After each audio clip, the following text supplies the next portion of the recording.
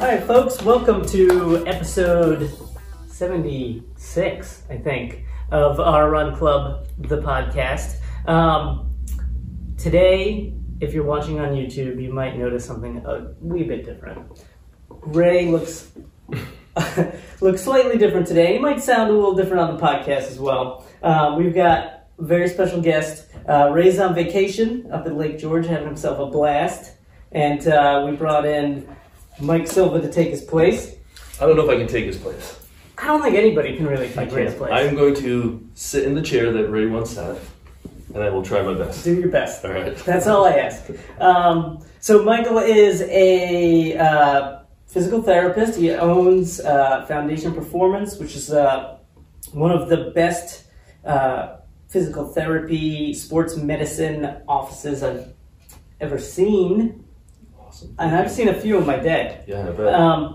Only the best over there. And works with a lot of elite athletes and kind of your everyday folk as well. Yep. What I thought we would start with, since our listeners don't really know you all that well, is a little bit of an origin story, kind of where you began. I mean, you can start way back when you were... Like when I was born? When you could. We've only got like 45 minutes though. So maybe focus a little more on how you got into physical therapy, sports medicine. All right, so skip the first 27 years. Yeah, maybe do that. All right, we can do that. Cool. So how did you get into this career of yours? This career of mine. So I was a typical middle school, high school athlete. Got plenty of injuries, so I spent time in physical therapy as a young child. And my most significant injury is I dislocated my kneecap 3 weeks before my senior football season. I was a football guy back then. Oh, jeez. Yeah, no, don't hold it against me. I won't. And I was in therapy like 5 days a week for 3 weeks, and I ended up not missing a game, and it was a really big deal. And I'm like, hey, you exercise, you help people, and you can wear sweatpants. Like, this is kind of cool. Sounds like a good gig. So it was a win-win. So anyway, that's how I got interested in it. Got a bachelor's degree at URI in exercise science. Took a year off. I worked in the exercise kind of prehab world for a while, for a year. Then I went to UMass, got my master's degree. That's where I met my wife, Carla, who you know. Yeah. Then became, typical outpatient sports medicine PT at a few different clinics in Mass, and then moved here to Rhode Island. Then started my business in 2000. Cool. Just traveling. Doing a lot of work with golfers back then, to be honest. All right. Yeah, and then 2003, I opened my first office. I'm doing all just cash pay, performance, training type of things. Mm-hmm. And then through a shopping experience at Roadrunner. Well, hey, how about that? Yeah, my wife was talking to one of the sales guys there who's long gone. And she was home with our first child, so she wasn't working. She's also a therapist. Mm-hmm. So anyway, I'm kind of branching on how I got into the running world. Yeah. Okay, so she was there buying a pair of shoes for herself. She had my son in the stroller, talking to this guy who was, they just started chatting. She's like, yeah, I'm a physical therapist. My husband has his own practice. He's starting up the road here. So this guy came to see me and enjoyed the session, did really well. And then he sent me the famous Keith Kelly. Oh boy, do I know Keith Kelly. Yeah, he must have been a cash cow for you. Yes, Keith was awesome. I mean, he's a walking billboard, and if you guys don't know Keith, like, just an awesome human being. And you couldn't find a more motivating person in the sport at the time. Right. So thankfully, did really well with Keith. Nice. And Keith just happened to run with this no-name guy, Mark Carroll, who, he was okay. He's all right. Joke, he was the man. I think he was labeled as the fastest non-African distance runner in the world at this point. Yeah, so no joke. No joke. The dude knows how to run a few miles. Yeah, he knows how to put one foot in front of the other. Very fast pace. So anyway, then I worked with Mark, and then, here in Providence we have such a good elite run group thanks to Ray and the PC crowd. Yeah. So then it just spilled over into the whole Run Providence crowd, and became like the PT for the elite runners in Rhode Island, which was awesome. And it's a passion. Yeah. I love the lower extremity mechanics. I love all this, so that's how I kind of fell into it. In the time I was growing my PT practice, and then now we have 3 offices, and I label our business as the business the runner built. Well, there you go. Because we probably have more runners percent-wise than any clinic that I know of in the country right now. Wow, Yeah, jeez. I mean, there's probably some out there because I don't know every clinic, but we definitely see a higher percentage of runners than most people I know. Right. And do you feel like, because I know like a lot of companies have this like halo effect with a lot of their products. So like you think like Tesla starts with like a high-speed roadster, and then eventually they move down to like the Model 3 everybody can buy. Yeah. Do you feel like the elite athletes were kind of like your roadster, say, and they would, like other athletes who would run would see you working with these elite athletes and go like, well, if he's working with Mark Carroll or Molly Huddle or someone, then he could probably take care of me too. I would lie if I said that wasn't a very helpful part of the business. You know, around that time too, I'd written a few articles for magazines. I was interviewed in a few, and it was mentioned my name with Mark's and Keith's, and then when Molly came into town, I started doing a lot of work with Molly and with Saucony, doing some projects with them. Yeah. So yes, it absolutely helped. Right. So like, well, if Molly and Keith and Mark and Roisin and all those people go there, then it's got to be good. Yeah. So I think that in combination with I tried to educate coaches as best I could. So I was doing lots of clinics, and I still do it. That's a big part of my business now, and I think that was another factor that just helped with the business. When the coaches realized, listen, I'm on your side. I know how to work with runners. Like if you send your runner to us, we're just not going to say take 8 weeks off and we're going to ultrasound your foot. Right. Pray that something good happens. You know. Right. So yeah, those are probably the two biggest factors. Cool. The Roadster definitely helped at the beginning of my career. Absolutely. Cool. With that in mind, so you've got this like juxtaposition of like your elite top end athletes who are kind of at the top of their game, and then you might have someone who just joined like Team in Training and is kind of trying to run their first marathon, and they've never run before in their whole entire life. So there's a little bit of a difference going on there. There is. What do you think is like the biggest difference between, I mean, obviously talent and all that, but like working with those different types of athletes? What are some of the different challenges that they present? All right, that's a really good question. So the first thing that pops into my mind when you ask that question is, I think it's harder for the average Joe to try to build their running and really maximize what they can do physically, because the average Team in Training person that came in, right? Or just the average weekend warrior age grouper, they've got a job, they've got a family, they've got so many responsibilities. Right. So you have to balance, okay, you've got to run, and if you're training for a marathon or an ultra or an Ironman, like that's a lot of time commitment. So they got to balance that with real life and job and kids and home duties and all these things. So that's the biggest challenge, is trying to get those people, no, you need to spend 20 minutes doing some self-care, some strengthening or stretching. They're like, I don't have 20 minutes. Are you crazy? Whereas if you fast forward to someone, I'm going to use Molly's name, for example. This isn't an example of the conversation I had with Molly, but she gets paid to do this. So she sleeps when she needs to sleep. She trains when she needs to train, and she eats when she needs to eat. That's their profession. Like that's what they do. So it's easier, and they realize the importance of it because there's a lot of money riding on whether they get to the start line.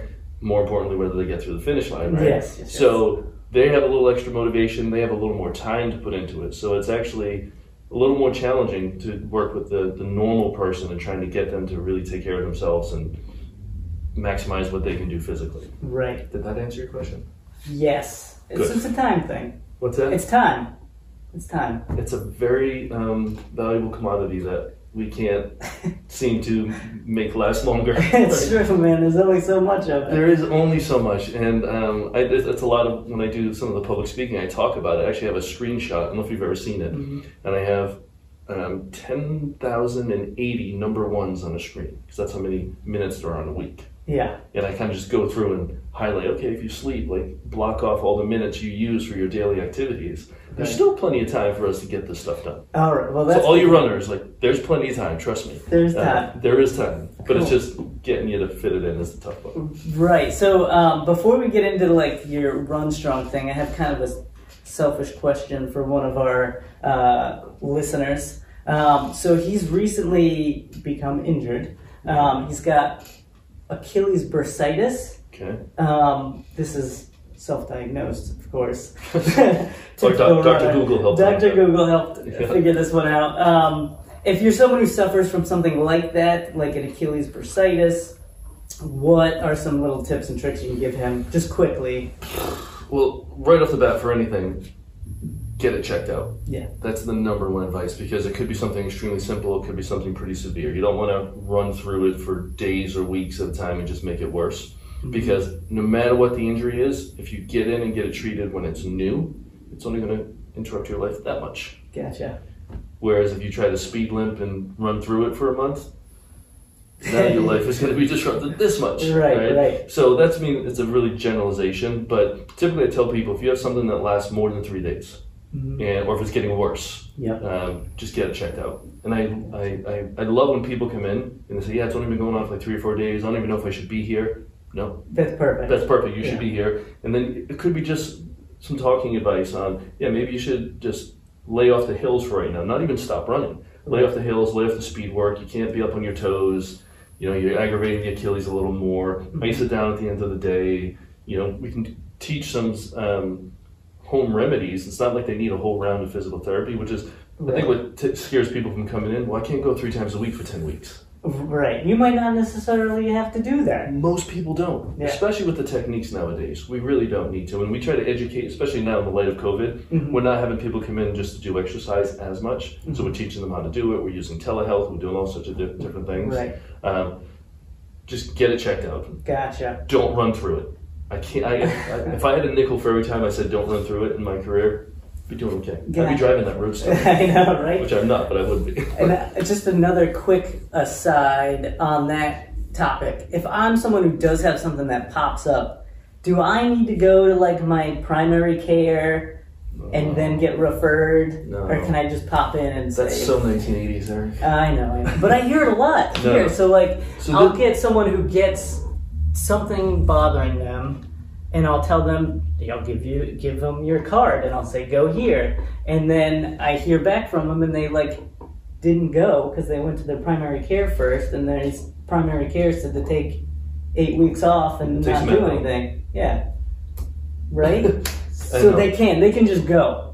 They can call you up, set an appointment up. Just call the office. Yeah. What most offices do, I'll just speak for my business, but all of them will do this. Yeah. You call, we ask what your insurance is, we take down your information, we do what's called a benefit check. So we call your insurance company on your behalf. And we say, okay, listen, you do not need a note. 90% of insurance companies now, you do not need a doctor's note to get in. Gotcha. We're considered an autonomous healthcare practitioner, which means we can function without doctors. Okay. Doctors can't really tell us what to do. We don't need them. Certain insurance companies require it, but it's very few. So you would call, we do a benefit check, we call you back and say, hey, Eric, great news. You're good to go. Your insurance will allow you 30 visits if we need it. You have a $1,000 deductible and then a 20% copay. You good with that? You ask a few questions, we're good, then we set you up for the appointment. That all takes place within 24 hours. Oh, okay. So it's quick and easy. So there's no really good excuse, but people don't know that. Right. The old school model was get hurt, run through it for a month, right? Yeah. Then call your doctor, wait another month to get in for an appointment. Then the doctor doesn't know what to do. He says, still don't run, take Advil, go see the orthopedic. So there's another month gone. Then the orthopedic says, you don't really need me, go to therapy. So now you got 3 months of your life gone. Just done. Yeah. And if you would have just came to us first, you would have been back running before you even got to that second doctor. Yeah, jeez. Yeah. Good to know. And with the advent of telehealth, is this something that you guys can do to anybody, like across the country? Yes and no. Gotcha. So the laws say that I need to be licensed in the state where the patient is receiving the care. Okay. So if you're in Texas, and I don't have a Texas license, then I am, in theory, not allowed to perform physical therapy services on you because I'm not licensed in the state of Texas. Gotcha. There's a lot of different, the lines are blurred there. Okay. Because, I'm also a consultant, I'm also an exercise physiologist, and I've done training. So I can do training with anyone on earth, anywhere, because insurances aren't involved, so I don't have any of their rules to abide by. And trainers are doing, online classes and stuff all the time. Yeah. So we can help people anywhere. Gotcha. To get reimbursed by it and to go through the medical system, that's a little more A little trickier. Yeah. Gotcha. So all the therapists on my team, we're all licensed in Mass in Rhode Island. So in these 2 states, we're good to go with anyone. Okay, gotcha. Cool. So let's get a little bit more into like some of these other things we can do to not get to that point, right? Yes. So like I had thought entitling this podcast episode, calling it like the little things, but then in my head I thought these things are not so little, you know? Some of these things are very big things that need to get done so you can accomplish what you want to accomplish. Yeah. We're talking a little bit about like your Run Strong program. Yep. Which I've done a couple of classes in person, and I remember your plank. it's awful. My plank is awful. The class is awesome. My plank, not so much. Not awful. Your plank had room for improvement. That's good to Leave know. it at that. So what I remember from it is it covers basically like 3 important aspects, right? Yep. And you can add whatever you need to add. You've Sure. got your like strength, your kind of warm ups, and then like your recovery piece, like your foam rolling and you're taking care of yourself stuff. Yeah. Let's start with like some strength stuff. Okay. So, It's my favorite topic, by the way.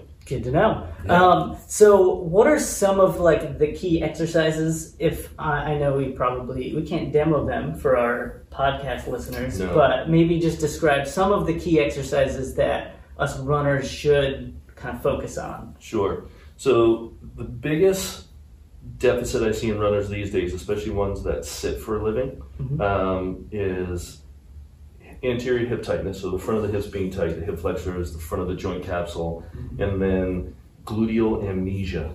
Like they don't know how to tap into their glutes. Gotcha. Right? Yep. Because we're using it for cushion and not for pushing. Right. Right? So then you, like for most people, they're sitting on it all day, you develop this imbalance. The tighter you are in the front, the weaker you're going to be in the back, just the way the neurologic system works. And now you go out, you jump out of your car, you get changed, and you jump into a 6-mile run. Yeah. Like your glutes are not ready to go. So we got to wake those up. Yep. So simple floor exercises like bridges, where you're lying on your back, knees bent, lifting your hips into the air. You're opening up the front of the hips. You can put some extra focus on the glutes by putting a band around your knees to really force the big glute max and the smaller glute muscles to fire. So bridging is like a staple, and there's many versions of it. If you go on YouTube, you'll find 17 million videos of people doing different bridges. Right. And a lot of them are pretty cool. So I would say bridging or some sort of hip opening exercise is great. Gotcha. Some sort of pelvic core, quote core, because core is a very overused word, but some sort of abdominal pelvic trunk stability exercise. A side plank is one of my favorite. Oh yeah, I love the side plank. Side planks I think I got. It's the other plank I'm not so good at. So we gotta find out why. I know, right? So the side plank, for those of you who've never done it, you're basically lying on the side of your body, elbows underneath your shoulder, lifting your hips up so you're making like a straight line. The great thing about it is people think it's just like a side oblique type of strengthening exercise, but it's not. It gets deep into the abdominal cavity and the spinal stabilizers. And then if you're getting good at it, you lift the top leg, now you're getting hip abduction. So this like outer hip strengthening exercise as well, which every runner needs. So you can kill a lot of birds with one stone there. So that's another favorite. So some sort of bridging, a side plank, and then you need to get on one leg. As far as I know, I don't know too many runners that are on 2 legs during their run. No, I haven't seen any. You haven't. You would notice them. I would. They'd look a little goofy. Not gonna lie. Like the Easter Bunny might be one of them. Right. So running is a single leg exercise, and I just find it kind of sad when I see these people on the internet creating these runner strengthening programs and they're not doing a single leg strengthening exercise. Right. I mean, you need to build up to it. You need to earn the right to do a single leg squat. You do. And what do you need to do before you go to a single leg squat? Maybe like one on 2 legs. Right? So yeah, you got to work your way up there, but every runner needs to be on one leg, and they need to, I call it time under tension. They need to spend a lot of time on that single leg, strengthening, lunging, squatting, just balance work, all sorts of stuff to strengthen the foot. Because the squat to the single leg squat changes mechanically hugely. It's not just, okay, I make it harder because I'm on one leg. The way your spine works, the way you react to the different forces that are going through your body is so much different. Yeah, I know when I try to do a single leg squat, I'm very shaky, Yeah, a little most people uneasy. are. Yeah. So on that, we need to clean that up. So one thing I don't want anyone listening to do is run out and start doing single leg exercises when they haven't earned the right to get there, Right. because you can hurt yourself. Yeah. But anyway, some sort of planking, Yep. side plank, some sort of bridge, hip openers, and some sort of single leg strengthening. Got it. Every run program should have some versions of those things in there. Got it. Cool. So I had a question from one of our listeners who actually happens to lift weights. Nice. If she is doing that kind of on a regular basis, like how should she work that in? Is it something where she should still run? She can still run every day, or if she's lifting, should she take a day off? How often should she run if she's lifting? Say like, I think she's getting after it pretty much every day. She's either doing like a HIIT type of thing or like a weight training session. Is So she able to work in running, or is She's it strength training every single day. some sort of strength? It's like strength cardio. She'll do like a HIIT workout and Yeah, then maybe okay. do some weight lifting another day. Yeah. So something like that. But she wants to work in a run. All right. How should she weave that in, if possible? So these types of questions are the hardest Yeah. because everyone has a unique situation, right? Right. So I'm going to answer that question with a couple of questions that I'm thinking of. So what are her overall goals? Is running just part of her overall fitness routine and she just wants to be able to run as part of her workouts, get a heart rate up or develop some sort of cardiovascular fitness that way? Is she training for something? Is she part of the 5K group? Is she training for a marathon? So that would change the way I answer the question. Yeah. In general, strength training and running can live together very harmoniously, It's good to know. right? Yeah. And it can be done, and they should be done together. It depends. So if she's doing a really hard weight workout where she's just kind of wasting herself and she is so damn fatigued after, probably not a good idea to go for a 2-3 mile run, Gotcha. right? If she's the type that runs hard and she's done with her 2-3 mile run and she's wasted, probably not a great idea to hit the gym after. Yeah. So depending on the workout, sometimes people will use their run as kind of quote their warm up, which is fine. I mean, if you warm up before you run, do what you need to, go out for your 2 mile run, but you're not so wasted, then you can get into your strength work. Yeah. Some people really like it that way. Okay. And then if it's an easier type of strength workout, you can almost look at it as a primer for your run. Like if you're doing a lot of glute core work, but it's not so intense that you're going to be drained, then you're going to go out for your run. Most people, when they wake up those areas before they run, they get a little extra spring in their step. The run feels good. Right. So I don't think I'm going to be able to give you a definite answer, so sorry for the listener. That's there. all right. She can be more than happy to email me or call me so I can get a little more details on what else is going on with her in her world, and I'd be able to answer that a little bit better. Cool. I think it's good to at least know that they can work Oh, harmoniously absolutely. together. Absolutely. So another part of your program is that dynamic warm-up that you just spoke of. Yeah. So we know that we have to do these things. We know we have to do them. Do we do these things? That's a different story, but we know that we have to do them. Yep. What are some of those checklist items that we should be doing every time before we head out the door for our run? All right, so kind of like the bare minimum type of thing? Yeah, if you Similar could. like those 3 exercises? Yeah, like bare minimum, because like we said, time is limited, Gotcha. All right, so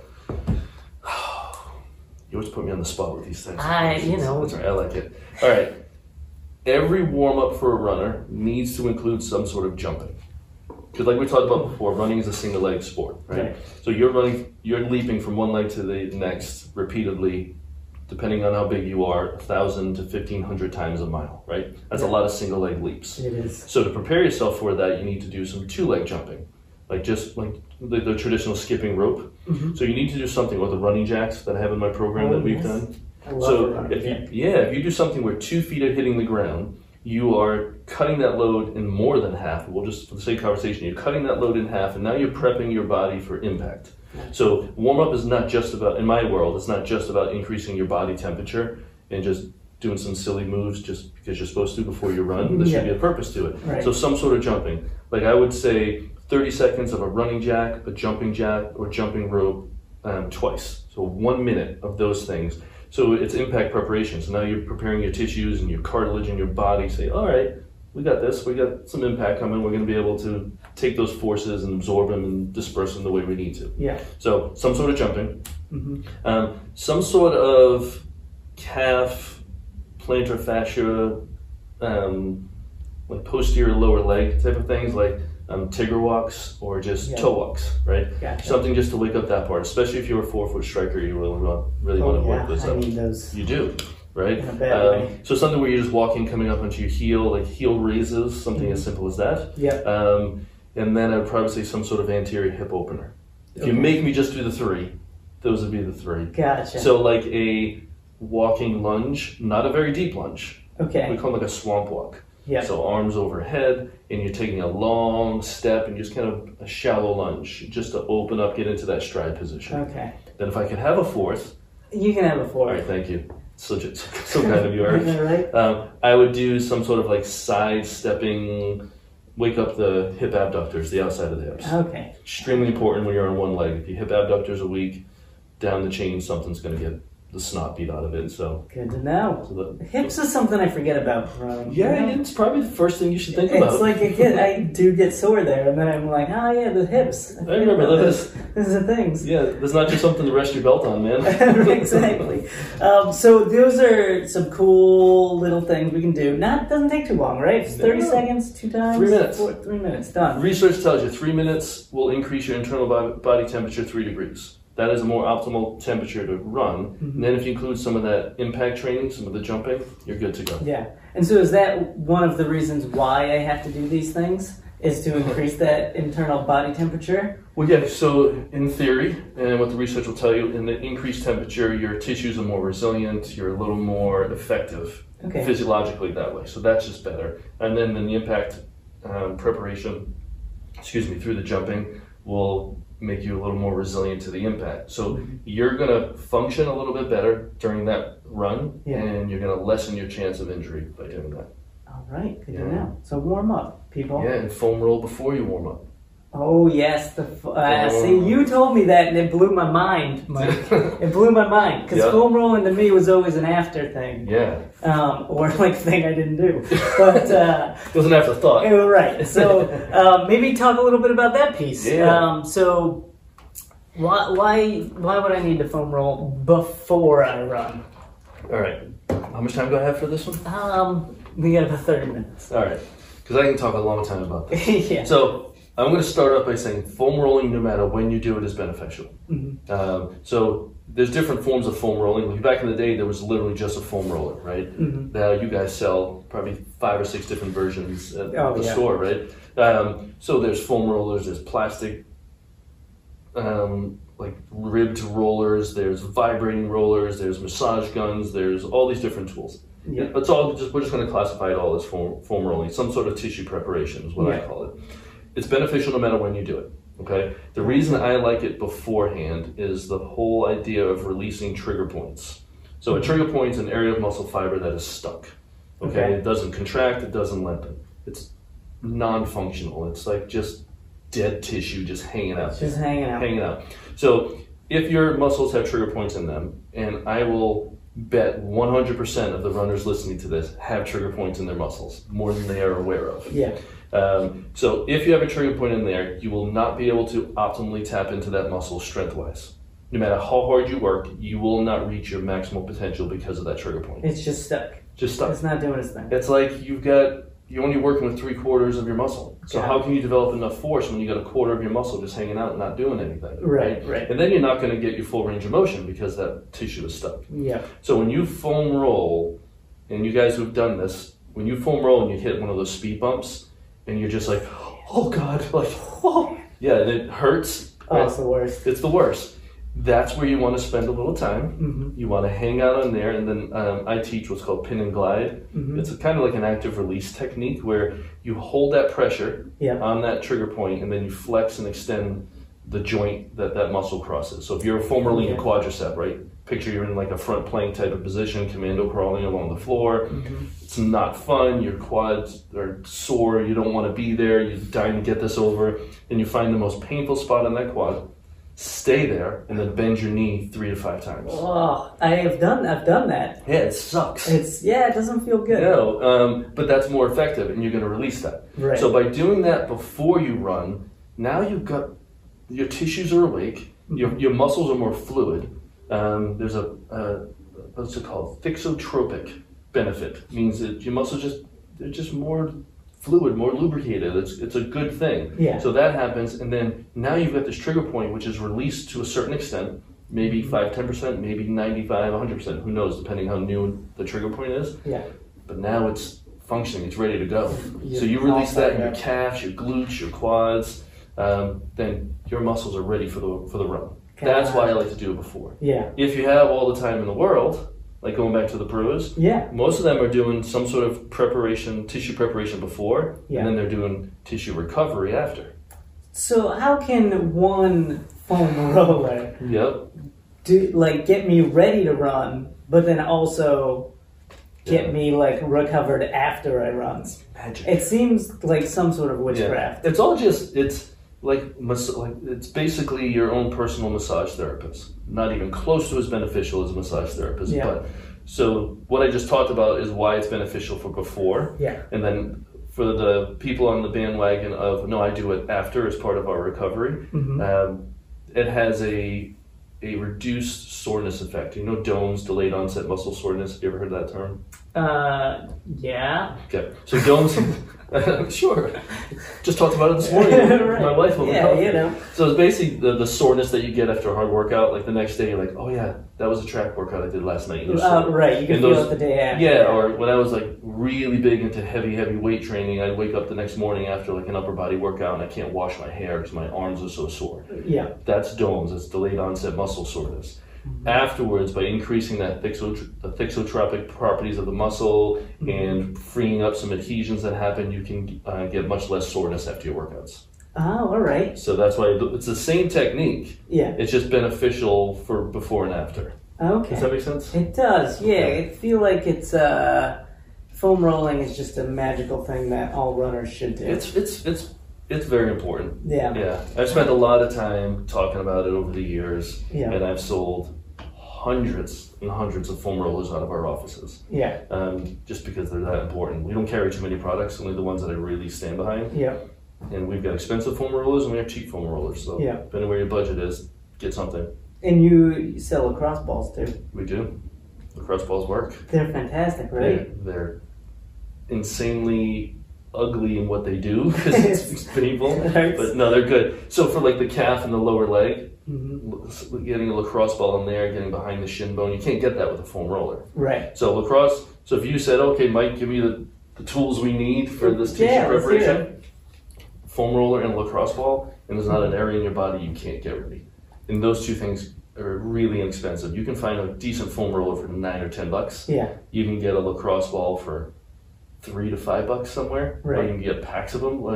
You don't need to get all these fancy massage balls and these really expensive tools. No. I mean, if you want to, there's some cool stuff out there. Yeah, yeah. But for $25 or under, you're good. Cool. Good to know.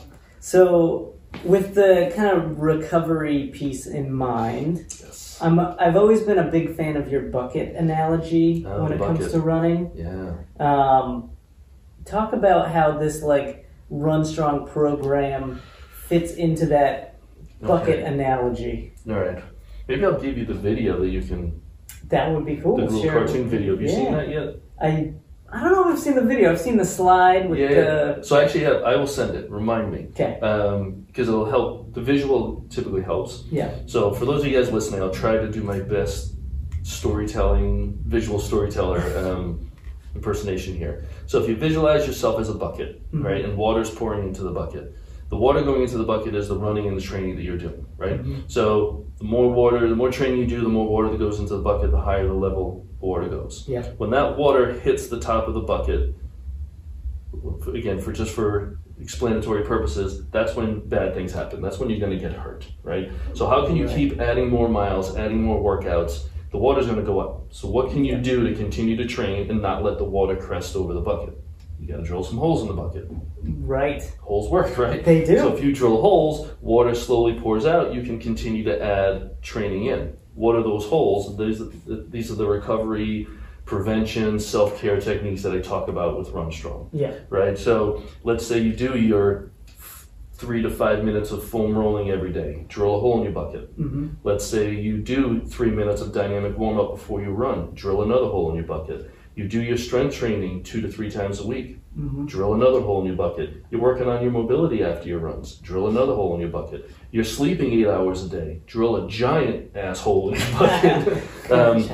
So all these self-care techniques you're doing, you're drilling more and more holes. What does that mean? You can pour more water in that bucket, so you can get your speed workouts in. You can do hills. You can run faster. You can run longer. You're just more resilient. If you don't do those things, if you're not drilling holes in your bucket, sooner or later your body's going to remind you that you didn't do that. Got it. That makes sense? It does, yeah. And the video will be good. I'll send it to you. Cool. And so, like, these different things, like you're saying, they have different drill bits, right? Different size drill bits. So, like, that sleep one is a big old drill bit. That's like an inch and a half. That's probably the biggest hole you can drill, in my opinion. Yeah. Can you talk a little bit about sleep? I can talk a lot about sleep. Yeah. In, like, 5-10 minutes? Oh, yeah. I can do less of that. So, cool. Before that, yeah, I'm going to tell you about this really new supplement that came out. Oh, all right. Right? So this supplement will decrease your risk of cancer, decrease your risk of diabetes, decrease your risk of heart disease, decrease your risk of depression and anxiety, increase your physical performance, your mental awareness and your mental clarity, improve emotional stability, ward off cravings for junk food. It's pretty cool, right? Yeah. And guess what? It's free. Free? Free supplement. Mike, how do I get this amazing supplement? It is sleep. What? Being kind of corny there, but there are so many health benefits to sleep. Like I cannot eat. That was just a list off the top of my head, but I have dozens of research articles on specifically how sleep can help athletes. Yeah. Not only just helping ward off injury, but improving performance. Mm-hmm. There is nothing more beneficial than sleep. Mm-hmm. So 15 years ago when I started working with runners, I was all about measuring. I still do like my run analysis, which you took part in, right? Yeah. So I'm measuring strides and foot strikes and talking about all these running metrics that we can measure and parameters. But now I backpedal. Like when people come in for our video running assessment, I'll say, okay, well, tell me about your sleep. How many hours of sleep you're getting? Yeah. Well, I only get 4.5 to 5 a night. I'm like, don't waste your money on this assessment. Because the best thing you can do, like, go sleep. Go to sleep, man. Go to sleep. Get the sleep, like you have to. Yeah. So it is that important for just overall life and health, but especially for athletes, for resiliency and performance. Mm-hmm. And I would love to say that I'm the perfect sleeper. I am so much better because this has been a personal battle of mine. Yeah. I battled insomnia. Even when I was a kid, my parents tried everything. I'm just not a good sleeper. Yeah. I tend to be an anxious warrior type of guy. Gotcha, yeah. Not warrior with the W-A, the W-O. W-O, okay, yeah. I like to think I'm a W-A warrior, but so just working on it my whole life. And then my wife, who you know, Carla, who's a wellness coach, and she's been living with me for 20-something years. She's like, yeah, you need to sleep, man. Like, you can't be up till 2 in the morning working on this and that. Yeah. So through her guidance, I've given myself a really great sleep hygiene routine, which I teach to a lot of people when I have the opportunity to. Yep.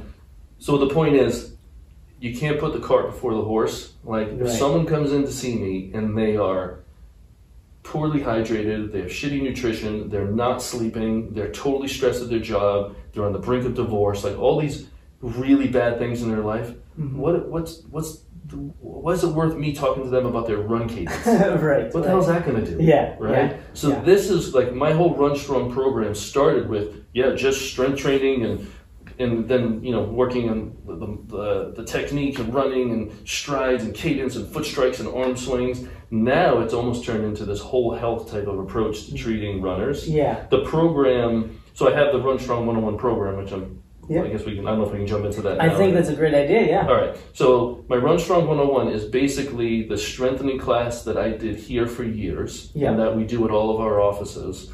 It's somewhere between a 40 to 60 minute class, depending on the week we're in, where we foam roll, we do dynamic warm up, and we do running specific strength training, right? So that class is awesome, by the way. Yes. And when I started it here, I think it was even before your time, or were you here when we started it way back when? I don't know. I might have been here. You might have been here. I've been here forever, so Yeah, probably. which is great. Yeah. But we were doing 2 classes back to back. Yep. I remember like from like 6 to 7 and 7 to 8, or 7 to 9, something like that. Yep. But we used to sell them out, like 20 people a I class. do remember that. Packed, Yeah. and people hated the class because it was shit that they didn't want to do and they knew they needed and they weren't good at. Yes. Right? But people started seeing the benefit of it. Mm-hmm. And I put together the class because I was teaching the same exercise routine to most of the injured runners I was seeing. Right, so So- it's just like over, like constantly. It's like, same okay, thing. we got to get you. Like Groundhog Day over at Yes. Foundation Performance. I literally remember I had a couple people from PC at the time, 2 totally different injuries, a male and a female, Division I, like top runners in the country. Yeah. Totally different injuries, totally different people, totally different body types.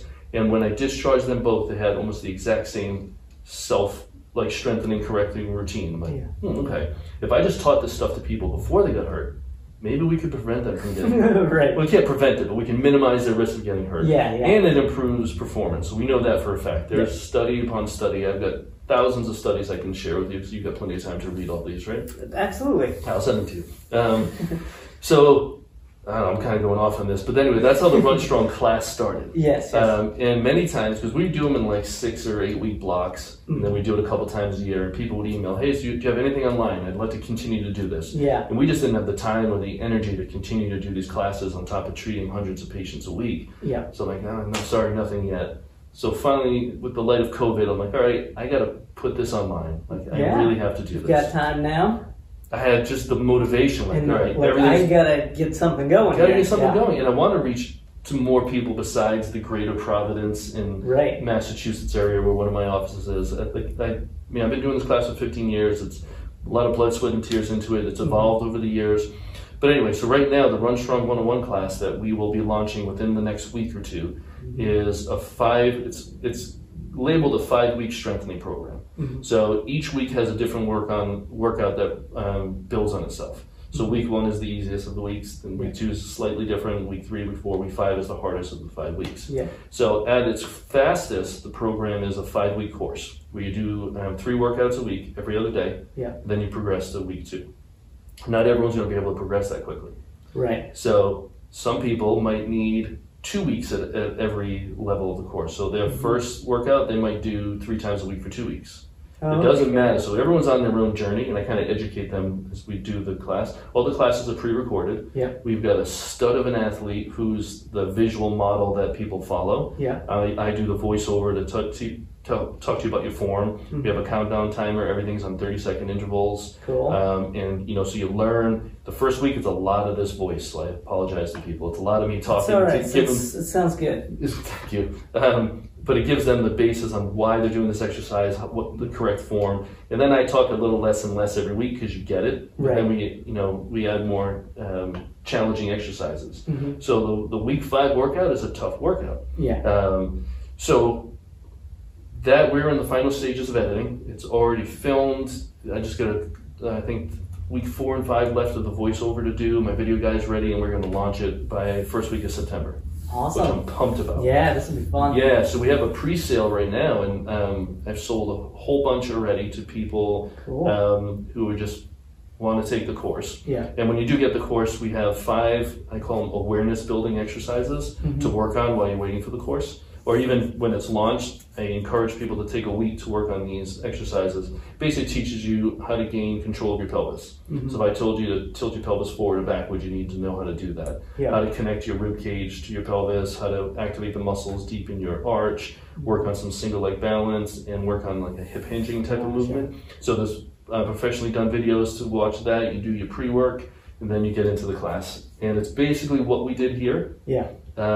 People have a year to do it, and you can redo the class. You can do week 1 for a month if you want. Yeah. You can turn this into a 5-month class. We don't charge by the class, by the month. Right. You just buy the package and Buy it's the yours. package. Yeah. So my goal is for everyone to just get this package, master these exercises, Right. and then in 2021, because I don't want to do anything else in 2020. Which one have I done with 2020? Right. We're just gonna move on from 2020. Yeah, can't wait for New Year's celebrations. In 2021, we'll have a Run Strong 201. Oh, all right. Yeah, which will be kind of a build off of that. So now we're getting into more advanced. Gotcha. So I can envision probably 3 different series when it's all said and done: beginner, intermediate, and like hardcore. Yeah.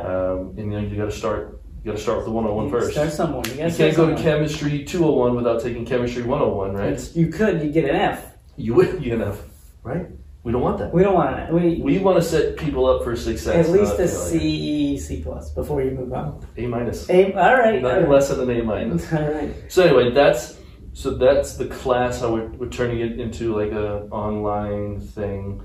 Can I mention the code we're going to Absolutely, yeah. I think that's good. We're probably going to have to wrap up here. All right. So for anyone that listens to your podcast, so right now there's a 25% discount for the pre-sale. So anyone who buys it before we officially launches it saves 25%. Yeah. So the course is $199 normally, so it's like $149. But for your podcast listeners, just because I love you and what you guys are doing, Thank you. we're going to give another 10% off. So you can save 35%.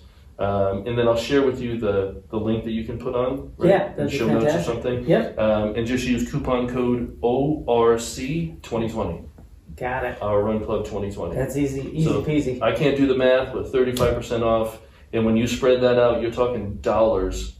Yeah, it's like per a couple workout. bucks per exercise. It's Like a nickel class. per exercise, probably. And then if you spread it out from 10, 12, 16 weeks, as long as you want to. Yeah. And also through this, I teach people how they can make it the exercise a little bit more challenging. Like I want people to do it. Right. And then hopefully they're doing it, they're seeing the results, and they're spreading the love. Fantastic. Yeah. Cool. Yeah, so I guess we'll thank you for coming on, man. This was gonna awesome. wrap it up.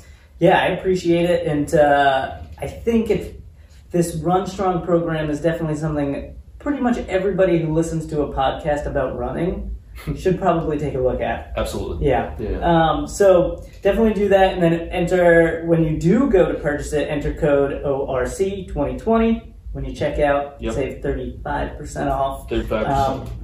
And remember, folks, keep running because it's good for you. It is.